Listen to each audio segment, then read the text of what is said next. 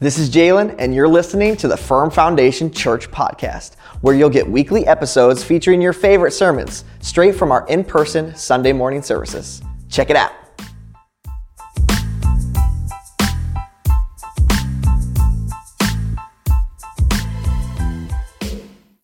So today we're going to continue our vision series. This was a series we began a couple of weeks ago. This is part 3 of our vision series. And for whatever reason you missed one of the last 2 messages or you missed both of them, I would encourage you as your pastor to go back and listen to them. I won't do this much throughout the year, but during the vision series, I'm for sure going to make that known. Please go back and listen to each message because I believe they build on each other, and I believe this is laying out the vision, the prophetic vision that I believe God is calling us to as a church in 2024. In fact, Proverbs 29:18 says, "Where there is no prophetic vision, the people cast off restraint, but blessed is he who keeps the law." And so we want to hear God's prophetic vision and word that he has for us corporately as a church, because we want to have vision to know how we're called to move forward. We don't just want to be floundering. We don't just want to be doing our own thing and going our own ways. But we truly want to hear the heart of God and what it is that he's wanting to speak over us. The word that I believe the Lord has put in my heart for us in the church in 2024 is the word steadfast. I believe this is the word that the Lord is speaking to us as a church. And I believe that he's called us to become and remain steadfast in our belief, in our determination, in our adherence to his word, to be unwavering in faith, loyalty, and devotion. And the verse that God has given to us for this year is 1 Corinthians 15, verse 58. Make sure you turn there and underline it if you haven't done so yet. 1 Corinthians 15, verse 58. It says, "Therefore, my beloved brethren, be" what? Steadfast in what? Immovable, always abounding in the work of the Lord, knowing that your labor is not in vain in the Lord.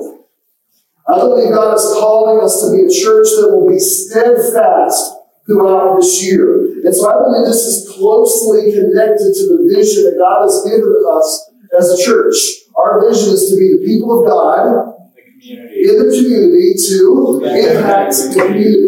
And so here's what I believe this God has called us as a church to be steadfast in evangelism, to be steadfast in outreach, to be steadfast in sharing the good news with the lost, and to be steadfast in raising up this next generation. This is truly what I believe God is calling us to. And the results and the fruit that you and I are going to see that comes from this year won't necessarily be huge fruit in our own lives, but we're going to see fruit in the people around us if we will be true to the vision, if we will be steadfast and immovable and continuing to do good. So listen to me.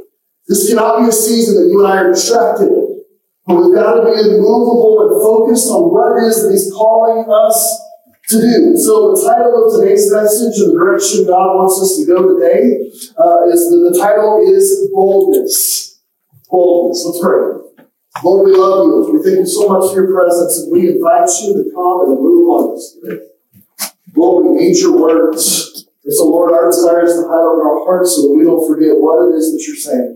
That I am praying that your church will awaken.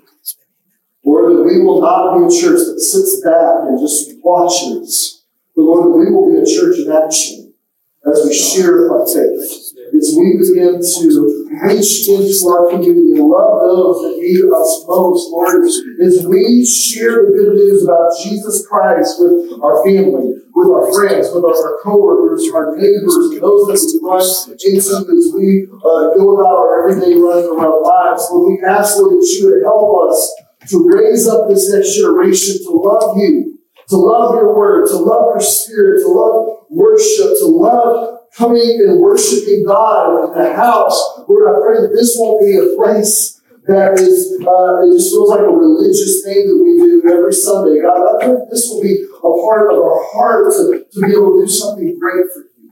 And so, Lord, we just ask that you would move in our lives and speak to us today. We thank you so much for your word. In Jesus' name, all God's people said, Amen. Okay. All right, turn to the book of Ruth now. Chapter 3 is where we're going to be. What I believe the Lord has told us to do in this series is to study the book of Ruth. And so we're looking at the lives of three main characters, Naomi, Ruth, and Boaz. And we're reading the story, learning all that we can from it. But more importantly, as we lean in, we're saying, okay, God, how does this apply to this word that you've given to us as a church? And so that's what we're in the process of doing. And so I want to remind you of a few things that we've been reading and studying about so far up to this point. We've discovered that Ruth was a poor widow. She lost her husband, and it just so happens. All right, I'm going to do this again. It just so happens. If you were here last Sunday, you know why I'm doing that. If you don't know what I'm talking about, that's why you got to go back and watch the sermon. All right, Ruth just so happens to start working in a field of a man named Boaz. And so we discover about Boaz that he's a man of standing. He's a man of godly character. He loves the Lord. And one day as Ruth is working in his field, he invites her to come over and to have lunch with him one day. And so it's kind of their first date. And they seem to really connect and things go well. But then after the date, nothing. We have our first record of the first person that ever ghosted anybody in the scriptures right here. Nothing happened for weeks. Ruth was on edge, waiting to see. I thought the conversation went good. I thought we connected. I thought we had something here. But then nothing. And so she's desperately waiting on a response. And so as they're almost at the time of finishing up harvest, Ruth starts to panic and starts to think, what do I need to do to get his attention? And so here in the story, I want you to pay attention to the boldness that Ruth has, because I believe God is also calling you and I to be bold. So let's begin reading in verse 1 of Ruth chapter 3. It says, one day, Naomi said to Ruth, my daughter, it's time that I found a permanent home for you, so that you will be provided for. Boaz is a close relative of ours, and he's been very kind by letting you gather grain with his young women. Tonight, he will be winnowing barley at the threshing floor. What is happening here? All right, maybe you don't understand the text, so I'm going to try to help you understand what's happening. They're at the end of harvest, and so Naomi knows where Boaz is going to be because he's always in the same place. They're always in the same place at the end of harvest. They go to a platform that would be near the field where they're gathering the grain so that the wheat can be separated from the chaff. So that's kind of what's happening here. And so Naomi tells Ruth, go there because that's where you're going to find them. And here at this time is an exciting time because if you remember before, Bethlehem was in a time of famine. They hadn't received a harvest for at least a decade or maybe even more. And so as they begin to gather here at this platform, there would have been excitement among them because they had a harvest. They were going to be able to determine how much profits that they would be able to gain from that year's harvest. And so that's kind of what's happening here. And so Naomi strategizes with Ruth that this is the place you can meet with him and have that next connection. Let's keep reading. Verse 3. Now do as I tell you. Take a bath. Uh-oh. This is coming from mother-in-law here. How many of you would receive that well from mother-in-law? Right, we're not going to go there. We're going to keep moving on. Right? Take a bath and put on perfume and dress in your nicest clothes. Then go out to the threshing floor, but don't let Boaz see you until he has finished eating and drinking. Now, there's something here that Naomi's discovered that I'm really proud of. For any of you ladies that don't know, one of the greatest ways to open up your man or a man's heart is to feed him a good meal. We love to eat. My wife knows that I love sweets. And so what do we usually have in our house? Sweets. He knows the key to my heart is my stomach. All right, that's how you get there. All right, let's keep reading. Verse 4. Be sure to notice where he lies, then go and uncover his feet and lie down there. He will tell you what to do. I will do everything you say, Ruth replied. So she went down to the threshing floor that night and followed the instructions of her mother-in-law. Now, this part gets a little interesting. kind of odd. If you hear some of the instructions that's coming from Naomi to Ruth, and to be honest with you, I would encourage you as fathers and mothers to never give this kind of advice to your daughters. I don't feel like that's very wise advice, and I would even go as far as to say it's not biblical. We've got to be careful with that line of how far we go in a relationship before marriage. And so this is a little confusing, but as I did some research, here's what I discovered I believe was going on in the story. Naomi was doing her best to get Ruth to understand that this was a time of action. This was a time for her to be bold and to let him know that she's there. And so here's what Naomi knows. That they can trust God's sovereignty, and that they can trust Boaz's integrity. You see, you got to put yourself sometimes in the right place at the right time and trust your God to give you the desired results. Let's keep reading, verse 7. After Boaz had finished eating and drinking and was in good spirits, he lay down at the far end of the pile of grain and went to sleep. Then Ruth came quietly and covered his feet and lay down. Around midnight, Boaz suddenly woke up and turned over. He was surprised to find a woman laying at his feet. Who are you? Yes. He didn't recognize her. She must look very different here. Remember, she took a bath. All right, that's on. I am your servant, Ruth, she replied. Spread the corner of your covering over me, for you are my family redeemer. These last two words are very important. They say family redeemer, a New Living Translation of New King James that I studied out of. It talks about a kinsman redeemer. And so a family redeemer or a kinsman redeemer is a relative who has the responsibility, but also the privilege to care for a family member that's in time of need. And so in Ruth's case, and in Naomi's case, it would have been they lost their husbands. And now they returned back home and were in need. And so there would be a family redeemer that would need to step up. Now, something important to note that we're going to see more here in just a moment is that Boaz is actually a distant relative. He's not necessarily the closest relative to Ruth.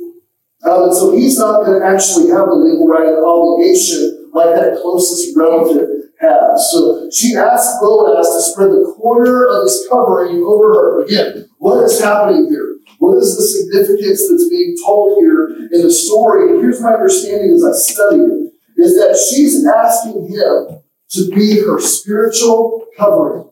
She's saying, will you be my redeemer? Will you be my family redeemer? You know, some would even go as far as saying that Ruth may have even been asking him to marry her. That she was proposing to him. We don't really know if this is actually the case or not. I'm not personally sure myself. But here's what we know for sure, is that she's being bold in her requests towards Boaz. She is making it very clear her intentions. So Boaz treats Ruth honorably. And here's what he does in verse 11. Now don't worry about a thing, my daughter. I will do what is necessary for everyone in town to know you are a virtuous woman. You see, Ruth is being bold here in this statement, but she's also hinting at her love for Boaz, and Boaz lets her know, I see you. I recognize your character, I see who you are, and I am committing to you that I will help you find your family redeemer. But we're going to discover that there's the obstacle that we spoke about just a moment ago, verse 12. It says, but while it's true that I am one of your family redeemers, there is another man who is more closely related to you than I am. And once again, Ruth's heart breaks, right? Stay here tonight, and in the morning I will talk to him. If he is willing to redeem you, very well, let him marry you. But if he is not willing, then assuredly as the Lord lives, I will redeem you myself. Now lie down here until morning. And so there's an obstacle here. There's a closer relative. And so Ruth is wondering, is he going to be my family redeemer or some other guy that I know nothing about? Because here's the deal to this point. She has seen the heart of Boaz. She knows that he is a man of standing, a man of honor that loves the Lord, and if she's going to enter into a marriage, she would prefer it be with him. But there's an obstacle here. And so we're going to read more about what happens with this obstacle next week in chapter 4. But let's go ahead and finish reading the story, and then we're going to have some takeaways from it here in just a moment. Verse 14. So Ruth lay at Boaz's feet until the morning. But she got up before it was light enough for people to recognize each other. For Boaz had said, no one must know that a woman was here on the threshing floor. Then Boaz said to her, bring your cloak and spread it out. He measured 6 scoops of barley into the cloak and placed it on her back. Then he returned to the town. When Ruth went back to her mother-in-law, Naomi asked, what happened, my daughter? Ruth told Naomi everything Boaz had done for her. And she said, he gave me 6 scoops of barley and said, don't go back to your mother-in-law empty-handed. Then Naomi said to her, just be patient, my daughter, until we hear what happens. The man won't rest until he has settled things today. And so let me kind of summarize what's happening here in this passage. Naomi and Ruth make plans to get Boaz to notice their situation. Ruth makes it very clear that she's no longer a mourning widow. But by the way she begins to dress, she lets Boaz know once again she is available and open for marriage. Ruth goes and meets with him. She asks him to be the family redeemer. Boaz is blown away at her boldness. He classifies her as a virtuous woman, which is a reference to a Proverbs chapter 31 type of woman, a woman of noble character. And so Boaz makes a commitment. I will not rest until we find you a family redeemer. If the closest relative that is actually your family redeemer wants to be that, I'll allow him to. If he doesn't, I will step up and be that for you. And so here at the end, Naomi and Ruth are rejoicing because something is happening. That there's moving, and they're marveling at what's unfolding in front of them. And so let's talk about boldness for a moment. I want to unpack this for us as a church and what I believe God is saying to us as He's called us to be steadfast. More importantly, how He's called us to be boldly steadfast. I don't think steadfast for us in this season is a time for us to sit back and just wait. But I believe God is calling us to action. So I want to make this very, very, very practical for us today. Because I want you to understand, what is Pastor Blake saying that God is calling us to this year? I want you to leave today and have no question in your mind. So I'm going to try to lay this out as clearly as I possibly can. But here's the thing I believe I've already stated. I want us to be boldly steadfast in evangelism, in outreach, in reaching the lost, and raising up the next generation. I believe these are 4 key things that the Lord is calling us to in 2024. Now, my question is, what are we going to do about it? And more importantly, I'm going to hold up the mirror for a second and point it right back at you and say, more importantly, what are you going to do about it? I believe this is a year of testing. If you remember what this year signifies, it's a year that defines what the future is going to look like. And so are we going to be a church that steps in who God has called us to be? Or are we going to shrink back and just remain comfortable? Because you have the choice about which direction this church goes. It's on you. It's on me. It's not just something for me and the eldership team to carry, but I really, truly believe God is wanting to call each and every one of you to step up. And so here's what we're looking for. We are looking for some people that have it in their heart to do evangelism. And we need some people to stand up and say, I can help carry that vision forward. Maybe evangelism isn't your thing that you love and get excited about every single day. I can't wait to go, here's just an example, knock on the door and say, do you know Jesus? All right? For some people, that is crazy intimidating. But you know, evangelism can be something that we do in a very creative way. It can be done in a variety of different ways and methods.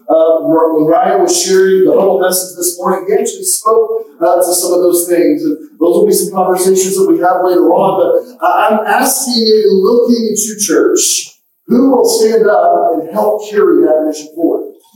Someone has to have that calling. When it comes to local outreach, Listen, we're not just called to be a church that has four walls and sits on this property line and goes nowhere in our community.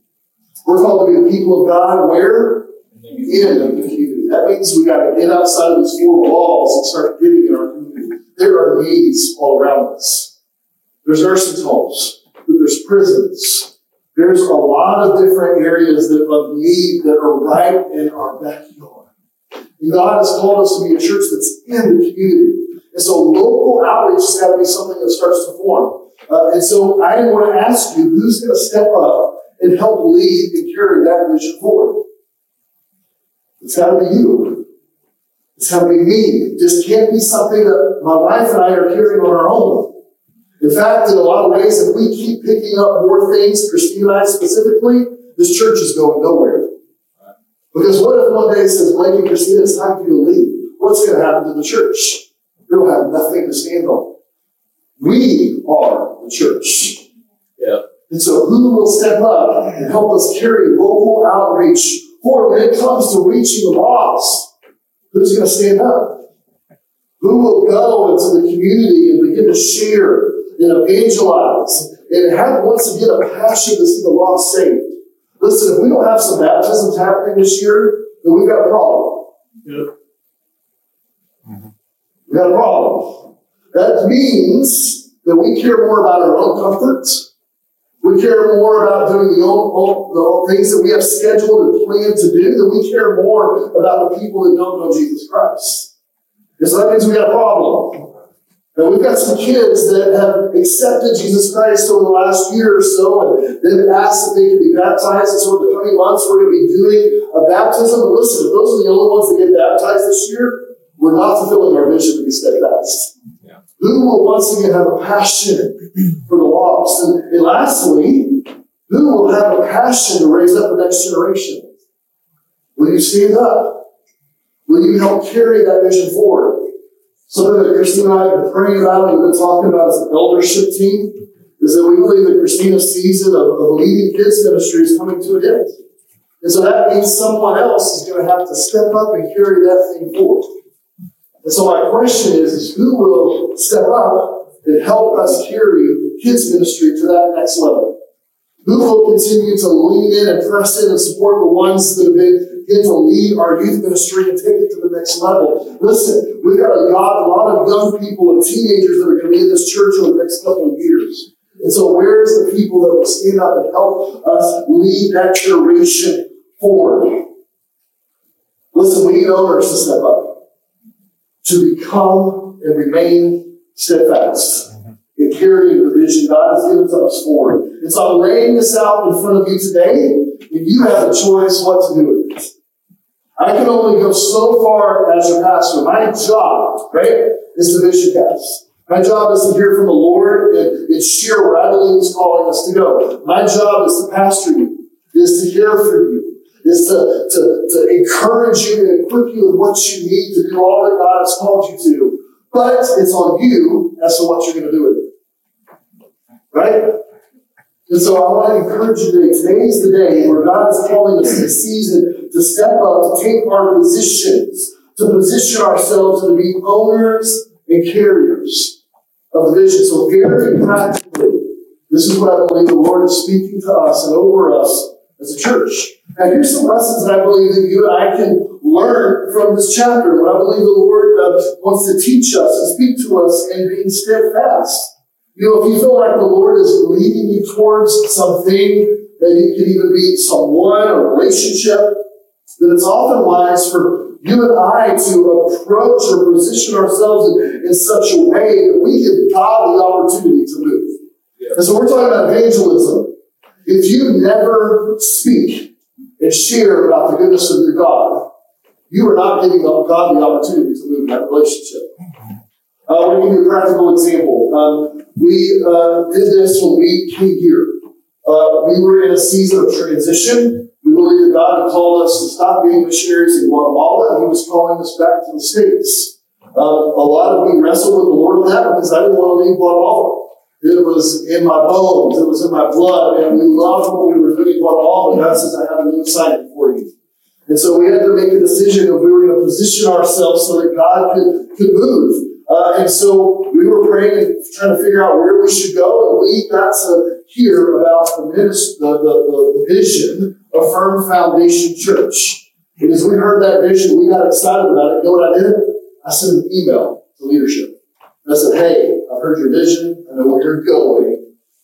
Would you have a place for us to be a part of that? We took a bold step of faith because we put ourselves out there. They could have said, no way. We don't know you. We don't know your family.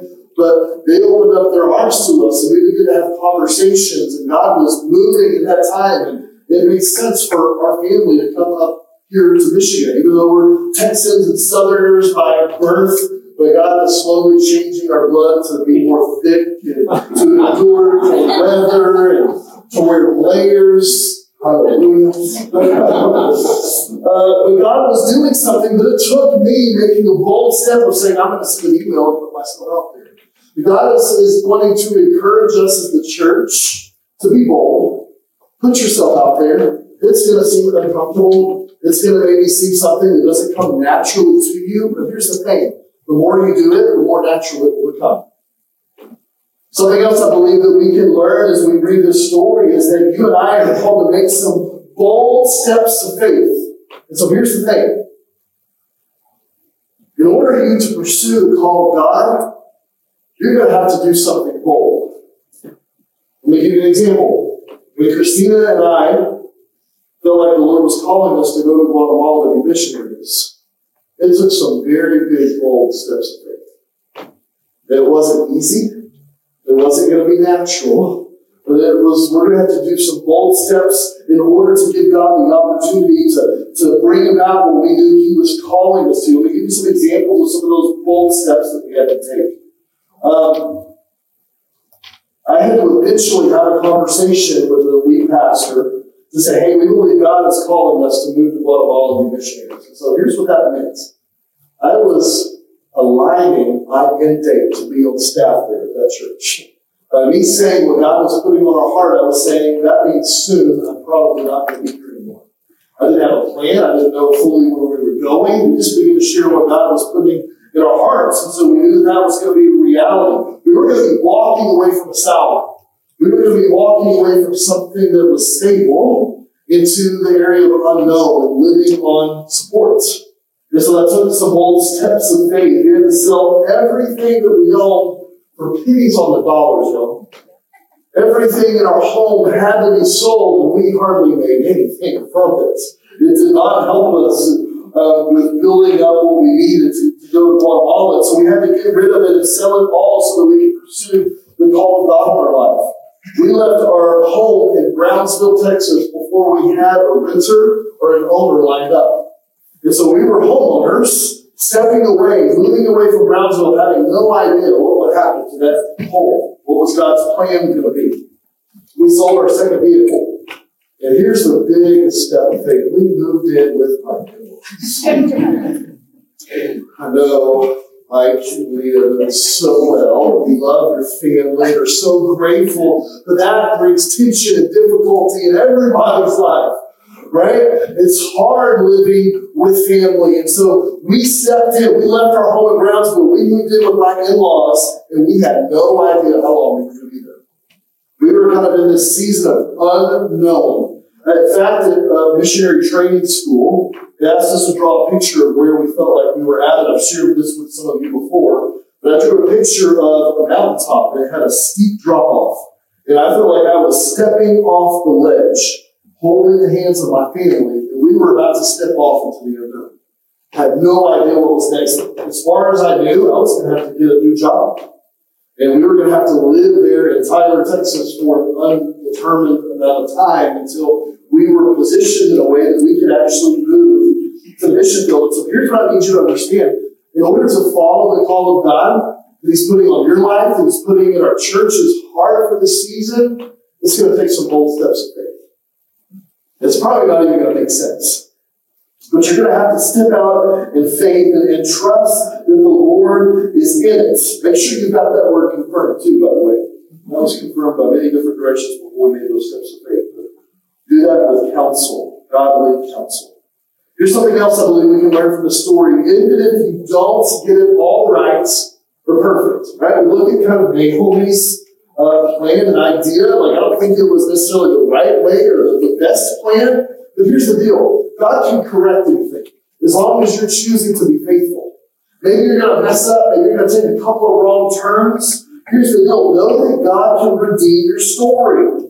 Just remain positioned and steadfastly seeking Him. Here's something else that we can learn. If you want people to say that you are a man or woman that honors God, listen to me. That boldly live a life today that is honoring and pleasing to God. Here's something else I believe we can learn from the story. It's the last thing I have for you. Start having some bold conversations about the goodness of God. And in closing, church, I want you to understand, in the same way, Jesus was not obligated to be our Redeemer and to give His life for us. But because of His bold love, He chose to be stripped of His heavenly glory. And He became the sacrificial Lamb of God who was slain for the forgiveness of our sins. And after He gave His life for us, He was resurrected. So now that means that anyone who calls on the name of Jesus will be saved. So I want to ask you a few questions. Who is Jesus to you? Is He some cool historical figure? Is He a man that has a bunch of to do and not to do list of things for you? Is he just some guy that you read about? Do you have some kind of casual commitment to Him that can be changed from one day to the next?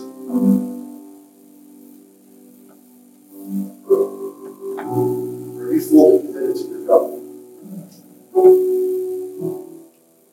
If you have a casual connection whenever it comes to your daily reading, but it's all about being committed to a church.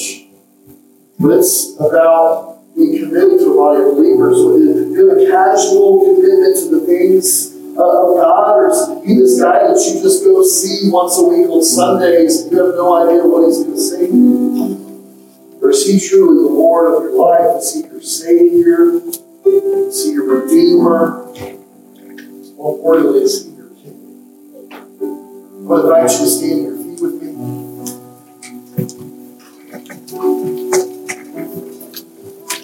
As you're standing to your feet, I just want you to bow your head and close your eyes for a moment. I want to share with you my fear of where the church as a whole is going. As that it's filled with way too many casual believers and followers of Jesus. A lot of things are optional.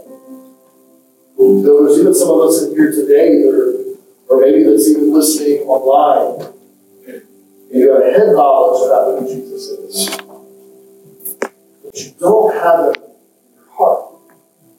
There's a disconnect there. It doesn't become personal yet. Jesus didn't just come to make you and I religious. But He came because He wants to have a personal relationship with you. He gave His life for you.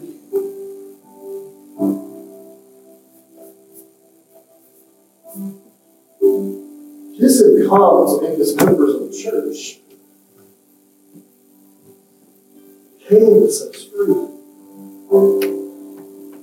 He didn't come to make us follow a bunch of rules and regulations. But He came to give us an abundant life that is full of joy and peace. And so who is Jesus to you? Church, it's a time I believe God is calling us to be a church that is bold. To be a church of action. It's not a season to shrink back. It's not a season to do all the things that the culture around us is doing.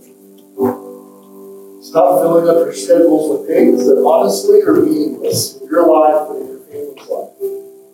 We get real about this commitment that God has called us to. Surrender to His ways, His time. And watch what you can do in your life, your family's life, and in this community where God has called us to. Right where you're at, I want you to ask the same question we ask every single week. Say, Holy Spirit, what is it that you're saying? Holy Spirit, what is it that you're saying?